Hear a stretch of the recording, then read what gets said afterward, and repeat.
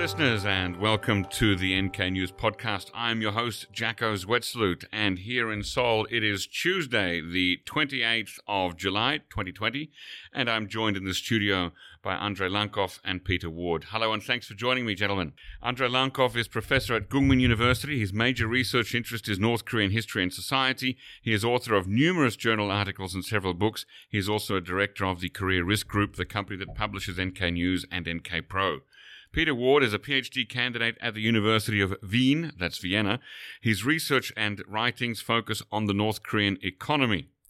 I have to give you a slight warning, ladies and gentlemen, that we are trying a new microphone setup today that has the two gentlemen sharing one mic, so they're going to have to swivel between the two of them when they're speaking. Apologies in advance for any dropouts or audio loss because of that. So, my two guests, together with Ji-Young Kim, who is professor at the Institute for Korean Christian Culture at Sungsil University, founded in Pyongyang, published an article earlier this year titled "The North Korean Workers in Russia, Problemizing the Forced Labor Discourse." It was published in Asian Perspective, Volume 44, Number 1, Winter 2020. And so today we're going to be talking about that article and about North Korean overseas workers. So late last year, it was reported that some 23,000 North Korean workers had been repatriated to their home country ahead of a December 2019 deadline.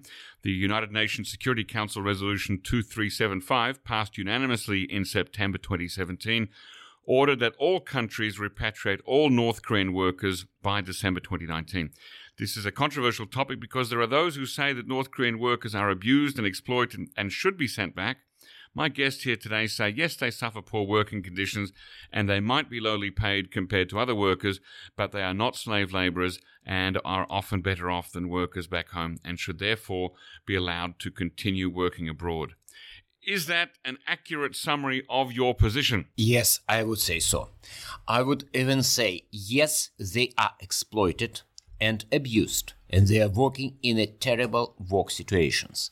The problem is, when they are sent back home, they will suffer even greater level of exploitation and abuse, and will have to work in much worse work situations for much, much, much less money. Now, Andrei, I've been reading and listening to you for many years, at least 16 years now, and you have long expressed such a position as you've just said now, even long before this article was published. So I guess I must ask, was your article written from the perspective of a conclusion that was looking for evidence to back it up? For me, well, if you like, yes. But the problem is that this conclusion is based on evidence, because I was growing in a society where these workers have been present, and when I was basically at high school, I began to tell stories about North Koreans who are so happy to drive trucks for 70 rubles a month, which was laughing because a Russian driver would not touch, the door unless he is paid 450. And it was basically 6-7 times difference. Everybody says they are driving for 70 rubles and they are telling everybody how happy they are. Or stories about North Koreans who deliberately committed minor crimes in Russia, not to be sent back but to be put into Russian prison, because I was told, and I was not a researcher, I had no idea I would do anything to do with North Korea, I was just a high school student, that basically life in the Russian prison, the Soviet prison in the 70s, was significantly better than life in a remote North Korean village. It's an evidence which I have seen for all my life, and I'm actually 57 by now. Okay. How about a bit of philosophical background? Do you gentlemen believe, and I think we'll start with Peter first, do you believe in the existence of universal human rights? I think that it is an ideal that is worth living up to. I don't think that rights have an objective basis in fact, but they are socially constructed in the same way as most moral values and most other aspects of society are, obviously. I don't think that human rights have a biological reality or a reality external to human society, but yes, I believe that human rights are a standard that we are continuing to try and perfect and try and live up to, and should, yeah. If you believe, as you say, that there are social construct that countries sign on to and choose to aspire to. Is it acceptable for countries to opt out of that social construct? Is this something that that they're not so universal? I wouldn't say that's acceptable. No. Andre, do you have any thoughts on universal human rights? I have no thoughts, but I think basically it's as Peter has said. Mm-hmm. It's an ideal we probably should strive for. But in practice, we usually make a choice, not between good and bad, but between good and better, if they are lucky, and bad and worse, which is normal. Peter, can you give our listeners a quick summary of your argument from this paper about why we shouldn't view North Korean workers overseas, especially in Russia, as victims or as forced laborers? Well, there's several reasons why. First of all, they have agency within the process. They're not passive trafficked people. You could argue that they're trafficked, but they're certainly not passive in the process. A lot of North Koreans who go abroad, in fact, the majority, so far as we can tell, in fact, a large majority, do so voluntarily, and they do so to escape poverty at home and to go off and make money abroad. They have a very good idea of what conditions are like abroad, and they know those conditions are harsh, but often much better than what can be found at home. And they go abroad to make money under those harsh conditions in order to come home and potentially start businesses and or enrich their families in other ways. This is not to in any way belie this is not in any way to try and detract from the fact that the conditions are harsh. It's just that North Koreans are not forced to go abroad. They often do so voluntarily and with great with significant enthusiasm. Judging by what we have found, and which is not very surprising, pretty much every single North Korean worker, at least in construction and in Russia, I'm not sure about other areas, but I'm sure it's still this. I strongly suspect it's still the case. Every single one has paid significant bribes and mobilized a great deal of connection to be allowed to go the slave labor. And don't tell me, please, that the poor person has been misled. Because roughly between 250,000 North Koreans have been overseas. Most of the people we talk to used to have neighbors, relatives, other people who have worked overseas. And even more, some of them were aware about horror stories about people being killed while doing hard work, people going back with bad health, everything. But they have seen so many positive examples of success, very modest success by the standards of the modern, rich West, brilliant success by the standards of the developing nations. So they decided to go, and not just decided. It's not that the government was, searching for them, looking for them, pushing them to go. They were basically pushing governments, lobbying, bribing, using all means legal and especially legal to be allowed to go. And that's not a new development either. This is not the North Korea hasn't suddenly become a society where everyone wants to go abroad to work in the last 5 or 10 years. As in, we have evidence that Kim Jong-il had to increase the quota of Pyongyangites who were allowed to go abroad for overseas labor trips in the early 1990s because people in Pyongyang were clamoring to be given more places on the quota. And there are information networks in the country, just like there are in every other country. People can't freely discuss politics, but something like what the conditions are at a lumber camp or on construction sites in Russia or in China amongst overseas workers are not politically taboo topics to discuss. So people have reliable sources of information from which to make decisions. Peter, what is this concept of embedded agency that you use in your paper, and how did you come across it? The concept that we use was originally coined by a feminist sociologist, and basically the idea is that she applied it to women in more repressive societies as having being constrained and oppressed by the social structure, but still having the ability and the determination, the volition to make choices on their own behalf. And basically, I think it applies very well to the workers in this situation. And actually, I would credit Andre with finding the concept and applying it. I was the co-author, but Andre was very much the driving force behind this paper. And it applies very well in this situation. It applies very well to people in position of economic, but also political, structural oppression politically, because often people do still have choices, and they still do try and make the best of it. almost always try and make the best of bad circumstances. And when we present people purely as being passive objects of oppression, we do them a disservice. And that's basically what we're trying to, that's the discourse we're trying to problematize here. Okay, we'll come back to that concept a little bit later. Your title limits the study to North Korean workers in Russia, but the paper throughout is written in such a way that one could be forgiven for thinking that it addresses the circumstances of all North Korean workers overseas. How would you respond to that? Very easily. To an extent, it probably does address the conditions of all North Korean workers, at least not workers employed in manufacturing and kind of, basically manufacturing jobs, which probably, I'm not so sure, are somewhat different. But if you're talking about North Korean construction workers, it's pretty universal. Why it's only in Russia? Well, because I'm from Russia, because I could basically talk to the Russian side of equation, I could talk to people who were employing North Korean workers, people who worked with North Korean workers, and basically it's not a book and an article, you have to be narrow. I basically chose the type of material which was for me and Peter best available, and we decided to do this piece on North Korean workers in Russia. We could write, say, about the Middle East, it would be not much different. So it's pretty much universal, because when workers are lobbying for job, usually they don't really have a choice where they will go. They could be sent to the Middle East if they pay large bribes.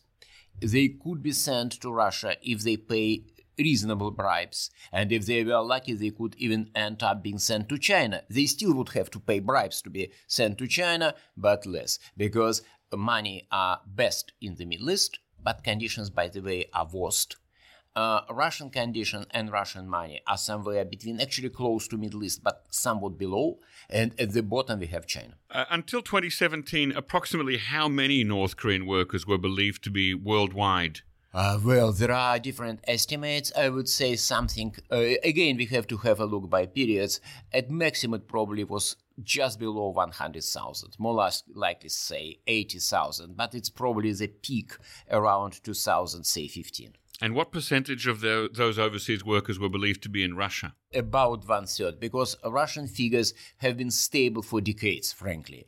The first Korean workers arrived in Russia in late 1946, not 1967, as many people claim, but it's a long story, maybe not related. And for most of the time, the number of the Korean workers in Russia oscillated between 10,000 and 30,000. It has been a very stable number for decades. So basically, it was about 32, 35, 33,000 before 2017. Okay, so a third in Russia, and then what percentage in the Middle East and what percentage in China? Do we have any ballpark idea? Yeah, it depends on the period. Korean workers began to appear in China in noticeable number quite late, maybe close to 2010 or a bit earlier. Before that, Chinese workers, basically, they were poorly paid, and the Chinese entrepreneurs, business people, they did not really need North Korean labor. So initially it was something like, say, if we are talking about the 1990s, it was probably half in Russia, half Middle East. Then China began to play larger and larger role, because Chinese were getting richer and richer and richer, because the Chinese local Chinese workers were less and less willing to take poorly paid, difficult jobs, and as a result, the share of China was increasing. And Middle East was shrinking, not least because of political situations, all kinds of political frictions, everything. And on top of that, we used to have briefly very small number of Korean workers in Europe and other parts of the world, including Africa. Okay, so as you just said, then you think that it's reasonable to extrapolate to a certain extent from the experience of those North Korean workers in Russia to the experience of North Korean workers in the Middle East and China, with the exception of the manufacturing industry. Yes, because we have never been able, actually we are not looking really for such people, but we have never interviewed people who used to work in manufacturing. But the labor conditions are different. Nonetheless, once again, in manufacturing, probably situation is worse, but these people are still paying bribes using connections. And when you are telling me that these are slaves, well, as I have said, last time I checked, in the 17th century in Africa, nobody was paying a bribe to boat a slave ship to the Caribbean. And nobody, having come back, would pay a bribe to a village elder again to be sent to Caribbean again. But it's absolutely kind of standard behavior norm. You are coming back, you give money to your wife who is probably running a small business or starting a small business, and you just start lobbying again to be sent overseas once again, to bring again this $3,000 or $4,000, which is a big amount of money in North Korea. Okay, and we'll come back to this concept of slave labor a little bit later on. So you advocate that North Korean workers should be allowed to continue working overseas. Peter, should North Korean workers be protected by the same labor laws as other workers in the countries that they go to? In principle, well, absolutely, of course, if they can be, yeah. What should hosting countries, those that accept North Korean workers, do in order to improve their working and living conditions as they are at the moment? I mean, you write that their conditions are not optimal, even though they're desirable on a relative scale for North Korean workers. But what can host countries do, like Russia, like the Middle East, like China, to improve those conditions? Well, I mean, a lot of North Korean workers work in construction sites. So if the host governments improve safety inspection regimes in those, there are a lot of accidents on such sites. Right, and accidents that can cause injuries or death sometimes. Absolutely. Right.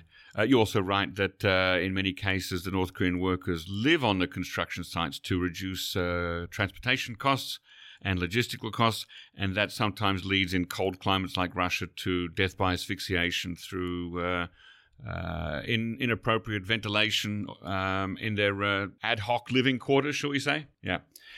Isn't it precisely isn't the attractiveness of North Korean workers overseas precisely the fact that they are not covered by laws on things like minimum wage, pension contributions, health insurance, occupational accident compensation claims, etc.? It's first of all, in most countries they are actually covered. The problem is that the entire structure of their overseas employment is designed in a way that most of these benefits is taken away by the North Korean government. But before you explode in a righteous anger, let's not forget that what is left to the workers is still much more than the same government is giving to the same workers when they are employed domestically. Having said that, the major attractiveness is relatively low labor cost. Not, by the way, not that abysmally low as many people assume, but still you pay North Koreans significantly less than you pay the locals everywhere. Second, and in exchange, you get a very reliable workforce. Third, I know it's politically incorrect, but Russians are not known for political correctness. They are seen as non-problematic. Unlike migrants from many other countries, they don't usually get involved with any kind of the local politics just because they are terrified, and largely because they are not that interested, because they are not seen as a hotbed for all kind of radical fundamentalist ideas and so on, and their involvement with local crime, at least in Russia, is pretty close to zero. And finally, being very cynical, not just politically incorrect, for an employer, for an industrialist, as every good Marxist will tell you, they love docile labor force. And these people are docile again because they are terrified. So this combination of hardworking, non-problematic for the local population, not problematic for the local authorities, and docile, highly unlikely to go on strikes, not impossible, by the way, that most likely they will just walk away from some bad employer, dishonest employer they found themselves, not employers they were assigned to by the government, by their own authorities. So combination of these things makes them a very good choice for the employers. So just hypothetically speaking, if a North Korean worker was on a construction site was sick, you would imagine that they would be allowed to take a sick day off and go and visit a hospital. And if they were injured, you would imagine that they would be allowed to file a compensation claim for that injury. I'm not sure about compensation going to hospital. Yes, it does happen, and I'm aware about these cases. I asked people, unfortunately it's not mentioned in the article, when things are serious, they do go to hospital and they take sick leaves. Problem is that they are extremely disinterested in doing so because their goal is they are under great pressure to make money. Because they have a fixed amount of money they have to pay to the government. Everything they make above, and it's a pretty high level, but everything they make above is theirs to keep. So most people act on assumptions they have to work 12 hours, 15 hours a day. And this is a problem indeed with safety, because all these incidents, I don't remember, I quote these statistics I found it, basically in Russian documents. In our article you can see it. It's probably 4 times the likelihood of a North Korean to have an injury or death on the work site in the construction was roughly 4 times the average for the Russian construction industry. And one of the reasons they are working day and night, very tight, sometimes sick, just to make money, because they are under great pressure to make money. And they're essentially on a short, very intense money-making tour. But you say that they don't take time off when they're sick because they don't want to lose money. I don't know anything about Russian labor laws, but in most countries, you're not allowed to dock laborers for sick leave. Problem is, in this case, if they are working in Russia, they are largely working for small employers. Who basically is very often it's informal contracts where it's basically some oral agreement. I will do this amount of work for this amount of time, and they are interested in finishing the work as soon as possible. Is it possible in such circumstances to still be covered by labor protections? In such situations, not, but some of them are working in places where they are covered. Okay, so what is the source for all this information there? Where did you get the information for the research, Peter? We interviewed North Koreans now living here who used to work as migrant workers in Russia. I'm a bit confused about your sample size because your paper says 6 workers and 1 manager, but a table lists 12 interviewees. Can you explain? Interviewees are not only workers. We interviewed people who were employers. When I was in Vladivostok a couple of years ago, I talked to people to the local administration. I talked to people who employed the North Korean workers. Unfortunately, I could not get any interview with people from big companies, not because they did not want it, but because I was quite pressed with time myself. So these additional people in the list are former employers. In Russia, in China, there was 1 person in China, some other people. Now, the obvious question here is how scientific is this study given the small sample size, 6 workers and 1 manager? So first of all, we also looked at the other existing literature on the issue. There are a number of reports that have been published by human rights organizations in Seoul and elsewhere, out of Leiden as well. Yes, I want to come back to Remco Broker's work and the work of NKDB. I imagine that you would be familiar with them, but please do go on. But they catalogue a large range of human rights abuses and problems with labor migration. There is also literature in Korean on the subject, which is less focused on the human rights issue and more focused on the economics of the issue, both the demand side and the supply side. And yes, we made ample use of that literature. And talking about research, say, Lee and her group made, she was working on this issue. Lee Aria, she's from a Japanese scientist, social scientist. She has been doing this study for, I don't know, maybe 15 years or so. And she has published a couple of large working papers and a number of articles in Korean overwhelmingly. I believe everything she has published was either in Japanese or Korean. So basically, we are not saying that we are the first person who are doing this type of research. So we basically have a reliable base to rely, a large base to rely on. Okay, so you're basically incorporating the research of others, but using this new lens of embedded agency through which to view their results. Is that... Not only, because most of the research, basically we just try to add some basic factual data as well. Because this article is a part of much larger project, and there will be probably a couple more articles which are going to be published on by the same us. Topic. Yes, from different point of view. Mm-hmm. Because it's probably we think it will going to be 3 or 4 articles, or maybe 5 articles about this topic. 5 may be a bit too many. So it was just a part of the project, and we tried to get new factual information.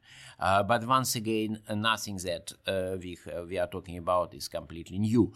And even if you look at some publications which are written from this kind of human rights protection, quote-unquote, angle, these people also mention most of the facts we mention, like that work overseas is extremely attractive and that they are making very good money. And by the way, if you look, there is an interesting contrast. If you look at publications on the issue in Korean and compare it with the Western publications, you discover that Korean is far less negative. When you read Western publications, you hear this slave labor hype, which I believe to be a distortion, and dangerous distortion. But if you look Korean language publication, maybe some activist groups say the same stuff, tell the same stuff. Most of people, including North Korean defectors, including members of North Korean pro-democracy movement, are far less negative about the labor. The International Labour Organization back in 1930 defined forced labour as all work or service which is exacted, yes. From any person under the menace of any penalty and for which the said person has not offered himself voluntarily. Now, since then, as you're aware, because you do mention in your paper, the ILO put out an undated commentary that is much broader and more specific on the definition. Yeah. And that new definition there has 11 indicators used to determine whether the conditions of workers equate those of forced labor. Things like, for example, forced overtime, restriction of movement, docking of pay. You recognize this new definition in your paper as a new expanded definition used by the ILO, but you don't completely take it into consideration. You choose to focus mainly on the idea of the voluntary acceptance of the work position only. Now, in the case of North Korean workers, out of those 11 indicators I just mentioned, at least 9 of those have been found to be applicable, according to one analyst, making a very serious case for forced labor-like conditions for North Korean workers overseas. Therefore, it's worth asking, if this is the more comprehensive definition, why do you prefer to stick to the original, much more limited one? Because much more limited definition was created in the world, which was much more similar to the world of North Korea. Because I believe that 100 years later, we will have another definition, which will be even more broad, and which will include a lot of things which are not included. Maybe I'm too optimistic, I believe it. But talking about this new definition, it was created to protect, above all, migrant workers, not only, but largely migrant workers in the modern developed West, coming from basically through trafficking system. And in this case, it's probably not really applicable to the North Koreans. And I would argue that it's probably not 9 of 11. I would say definitely this restriction of movement is present. And withdrawal of a de facto withdrawal of a significant part of their pay is also present. In regard to other items, probably I would start arguing, but maybe it be a bit technical. So, yeah. Right, but so why should we, I don't understand why we should limit ourselves to that 1930 definition then, simply because those conditions are similar to... Because if we don't, we'll push North Koreans back to the hellish conditions, being full of our moral righteousness. Yes. Now, you've alluded to this before, that you said, for example, so-called human rights discourse spoke disdainfully of moral righteousness. I think I'm speaking quite objectively about moral righteousness of the naive Westerners. I'd like to hear specifically where it is that where is the point of departure from other studies that have been done, for example, in Leiden by Remco Broker, in Seoul by the North NKDB, the database of human rights abuse in North Korea. Where exactly is the point of departure, and what is the issue that you take with these people? So I guess the point of departure is on the point of emphasis. So we don't try and sugarcoat the abuses and the problems, but we do not.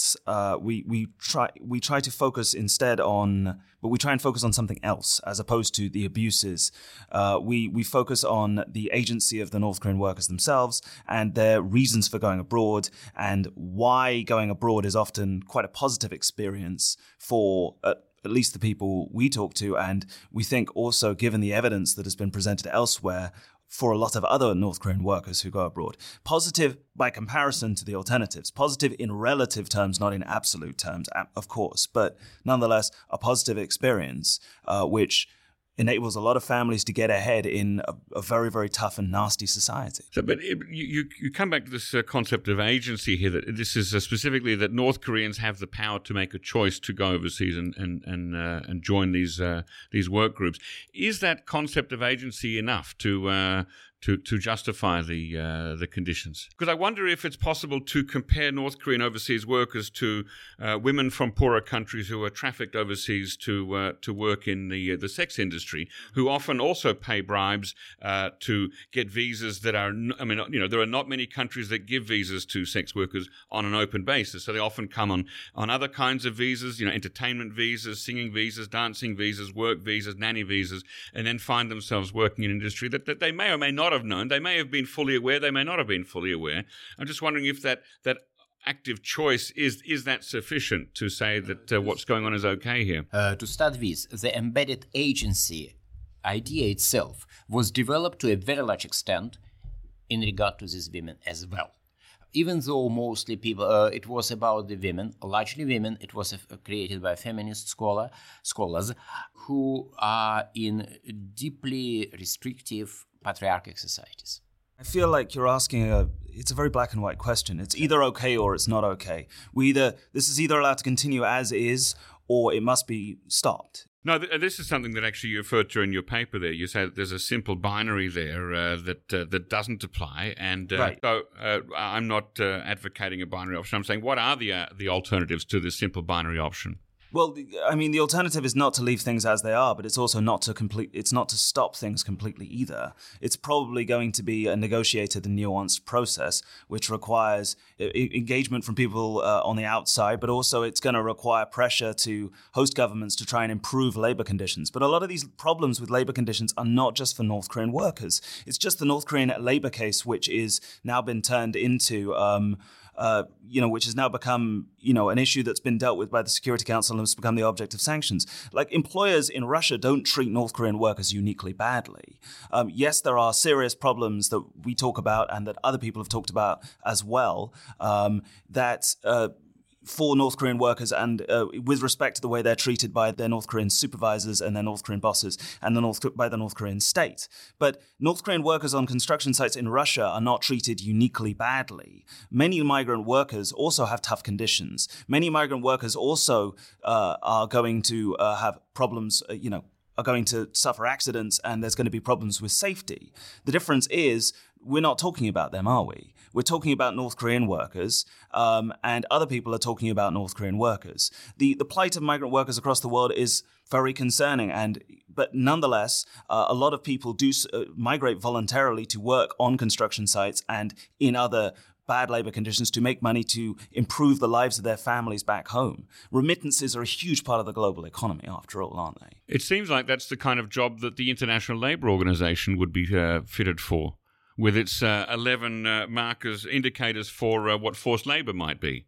And I don't mean the International Labour Organization of 1930, I mean the International Labour Organization of 2020. Wonderful. The problem is that if you follow these wonderful, well-designed rules, you will end up, instead of improving the situation of these people, you will basically push them back to North Korea. And I'm pessimistic. I'm not really arguing in favor of keeping North Korean workers in their construction sites, because it's not going to happen, with the exception of China, where the situation is worse. Why? Because there are powerful interests, estranged bedfellows of the Western liberal left, who believes that they are saving people by pushing them essentially to the hell because they have not found a perfect paradise. And I wouldn't say cynical, because I don't necessarily blame them, but the cold warriors who just want to create economic crisis, preferably economic collapse in North Korea, so it will have no choice but to surrender nuclear weapons or see its current leadership, by the way, very nasty people, being lynched by the revolutionary mob. You have these strategic planners who want to deprive North Korea of any income So it will be in crisis, revolution, Chinese takeover, whichever. And you have the idealists who want to enforce this wonderful, good-looking system, and they want to see themselves as great protectors of human rights, and these people are going to win. They have won, and North Koreans are paying the price for it. Because for decades, the best way for a North Korean to get out of poverty, of destitution, was to find such a job. Your chances of coming back home dead or handicapped were significantly high. But it was much more likely that you will bring money. And what's happening now? North Korea is, in spite of all this basically propaganda talk, is not more communist than China. Maybe people in the State Department like to portray China as a communist society. For me, it's cutthroat capitalism. And North Korea is not different that much. And if you want to get out of the low strata in this society, not the lowest, because lowest will never be allowed to become a slave labor. It's another remark. You are saying they're slave labor. Last time I checked in Africa, you need not to be a relative of a village chief to be allowed to board a slave ship.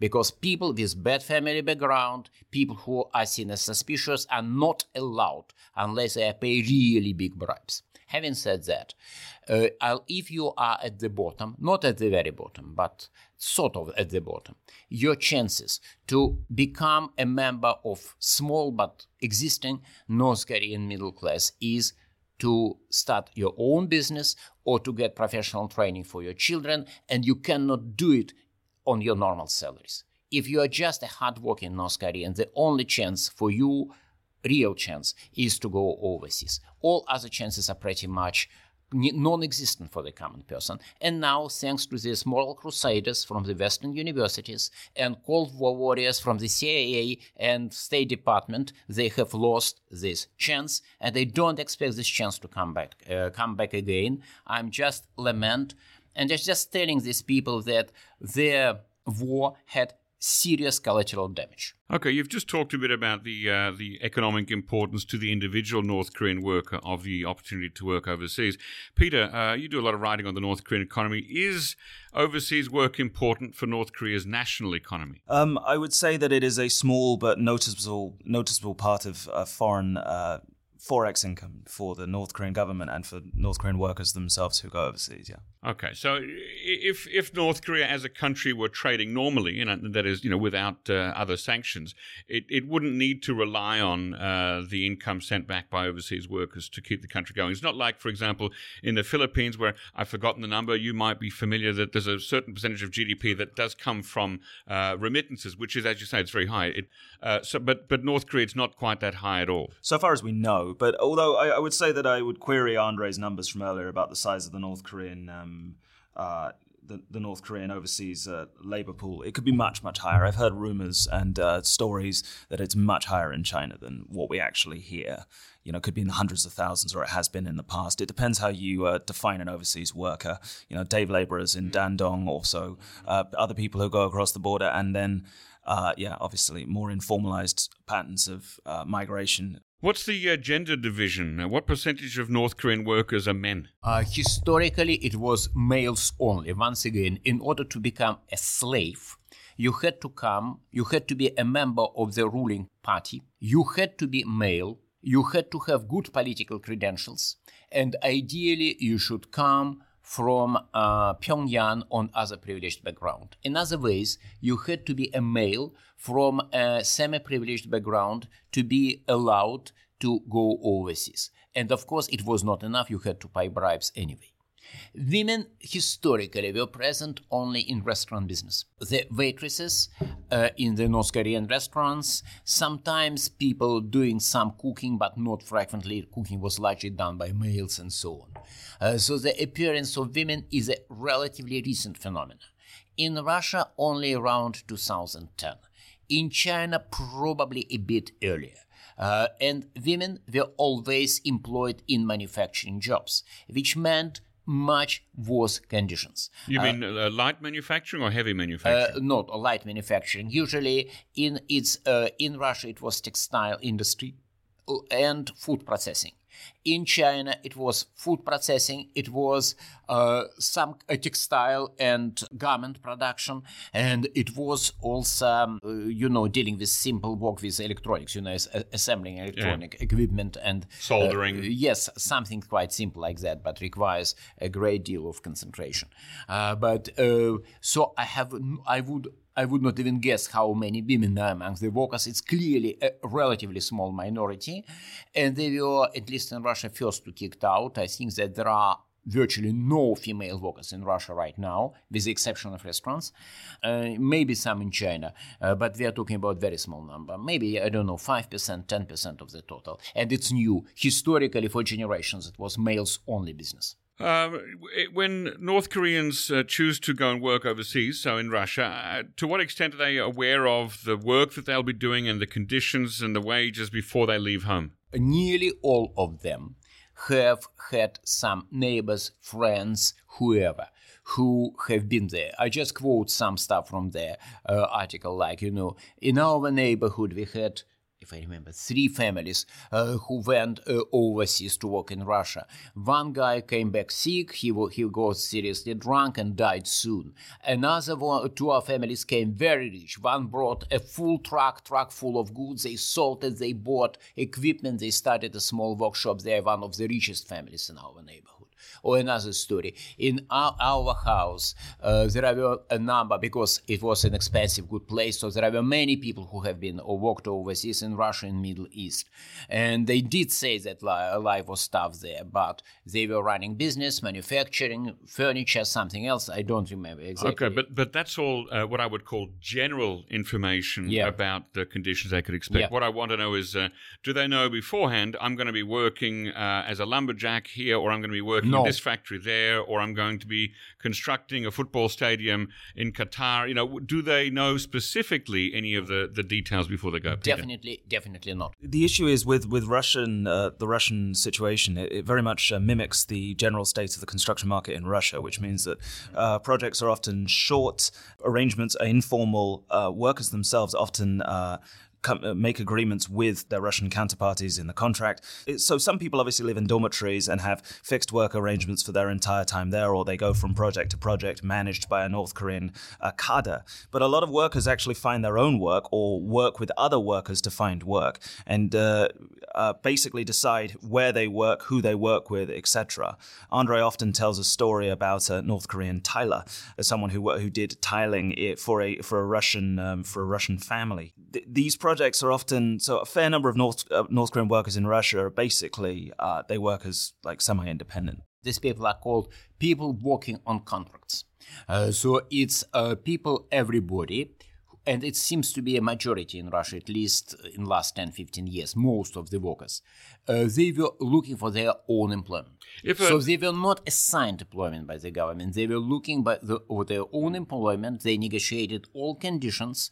Usually it was a certain amount of work they had to make, and then they were paid by their employees. It was largely small or very small construction companies. I was talking with somebody who was doing kind of gardening design, and she was always employing for her company on short term for some specific work, North Korean work teams. So you're saying that in Russia, if a North Korean worker arrives on a site and finds the conditions or the payment are not what they think are acceptable, that they have the choice to turn around and find another site to work on, or go back home to North Korea, or whatever? He's not crazy to go back home to North Korea. Okay, then forget that option then. But can he go to another site and start somewhere else? It depends whether you belong to the significant minority of people who have been assigned their work.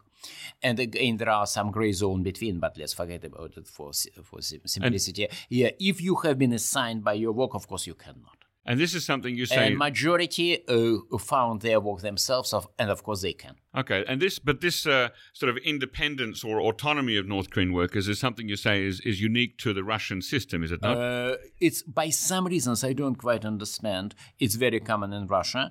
It happens in the Middle East, but usually as a side work. So they have an assigned work, and on top of that they can find their own employment with not even usually small construction companies. It's individuals. And it's completely absent in China. I'm not so sure about other areas. The workers who you interviewed have now defected to South Korea. What prompted them to leave North Korea if their conditions were so good? Conditions were very bad compared to what? They were good compared to what? Well, as we've just discussed here, you say that North Korean workers who are allowed to work overseas have much better lives than the average North Koreans, so relative to average North Koreans. Absolutely, no doubt. So why did they then decide to leave that burgeoning middle class in North Korea and come and live in South Korea, because where they would be a rung lower in the society? Absolutely, they are definitely far, far better than any middle class. As one North Korean recently remarked, trying to persuade her father to come to South Korea, she said, "A party secretary in our district lives as well as a homeless person in front of Seoul railway station." Maybe it was a minor exaggeration. Was her father persuaded by this argument? As far as I understand, yes. But actually, the middle class in North Korea is a person who can afford to have an old motorbike and maybe, just maybe, eat meat twice a week. Yes, so all these people who are coming back to who are coming to South Korea, they have much better living standards. Surprisingly, many of them are involved in South Korea in construction industry, and they are basically paid as regular construction workers here, which is probably a few times more than they would ever make in Russia. I think maybe 5-10 times, and you cannot even compare with North Korea. So when I say they are living better, I say they are living better in Russia than the average North Korean worker inside the country. Far better. But compared to South Korea, well...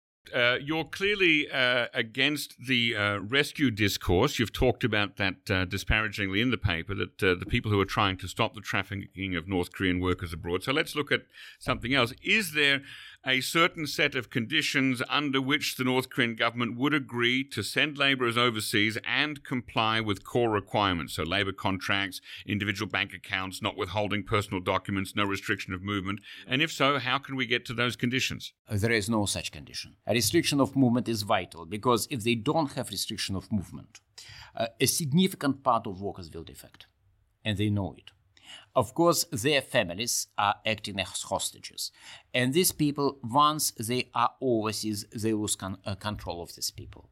Maybe, just maybe, it's possible to negotiate it, and it probably should be a goal, but I don't think it's possible. Peter, do you agree? Yeah, I think that many of these conditions are the product of the North Korean system, which requires a level of control and intrusive surveillance over the lives of North Koreans to just basically continue to exist so far as the regime is actually concerned.